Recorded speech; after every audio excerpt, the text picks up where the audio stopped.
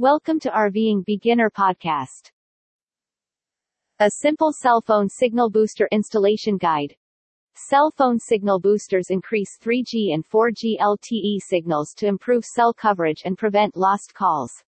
The optimum mobile signal coverage in your home, business, or car is ensured by proper installation. Poor installation, on the other hand, will have a negative impact on your coverage area and uplink power. The installation procedure is broken down into many easy phases. Let's look at how to set up a mobile phone signal booster in your house, vehicle, or RV.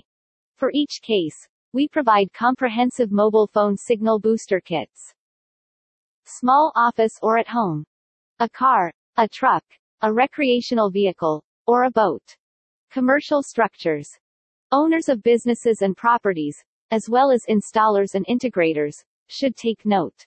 How to set up a signal booster at home. It is not difficult to install a home mobile phone booster. You do not need to be an expert cellular signal booster installation to complete the work.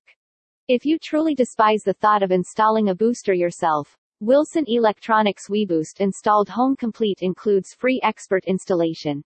You'll need a ladder, your smartphone, a Phillips head screwdriver, and an adjustable wrench if you opt to do it yourself.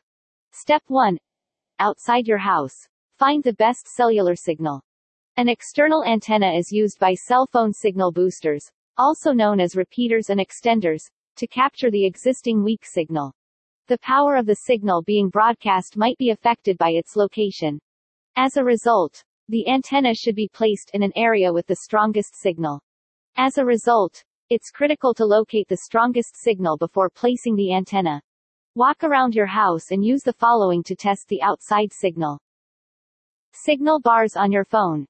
The antenna should be installed on the side of your house that has the most bars available.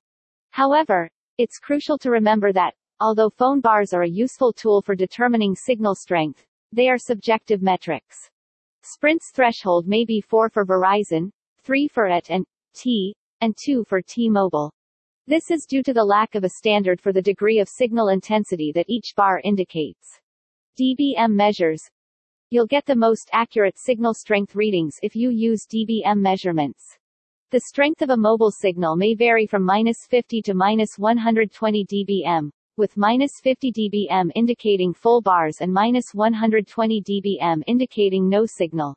The side of your house with the highest dBm measurement is where you'll want to put your antenna. Your dBm measurement may be found in your Android device's settings or in the Field Test Mode menu for iPhones. Using your phone to get dB readings.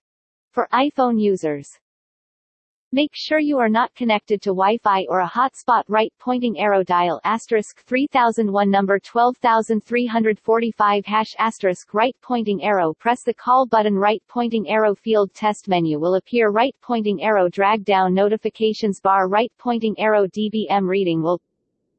Visit RVingBeginner.com to see more best ideas to help you live the dream of a life on the road.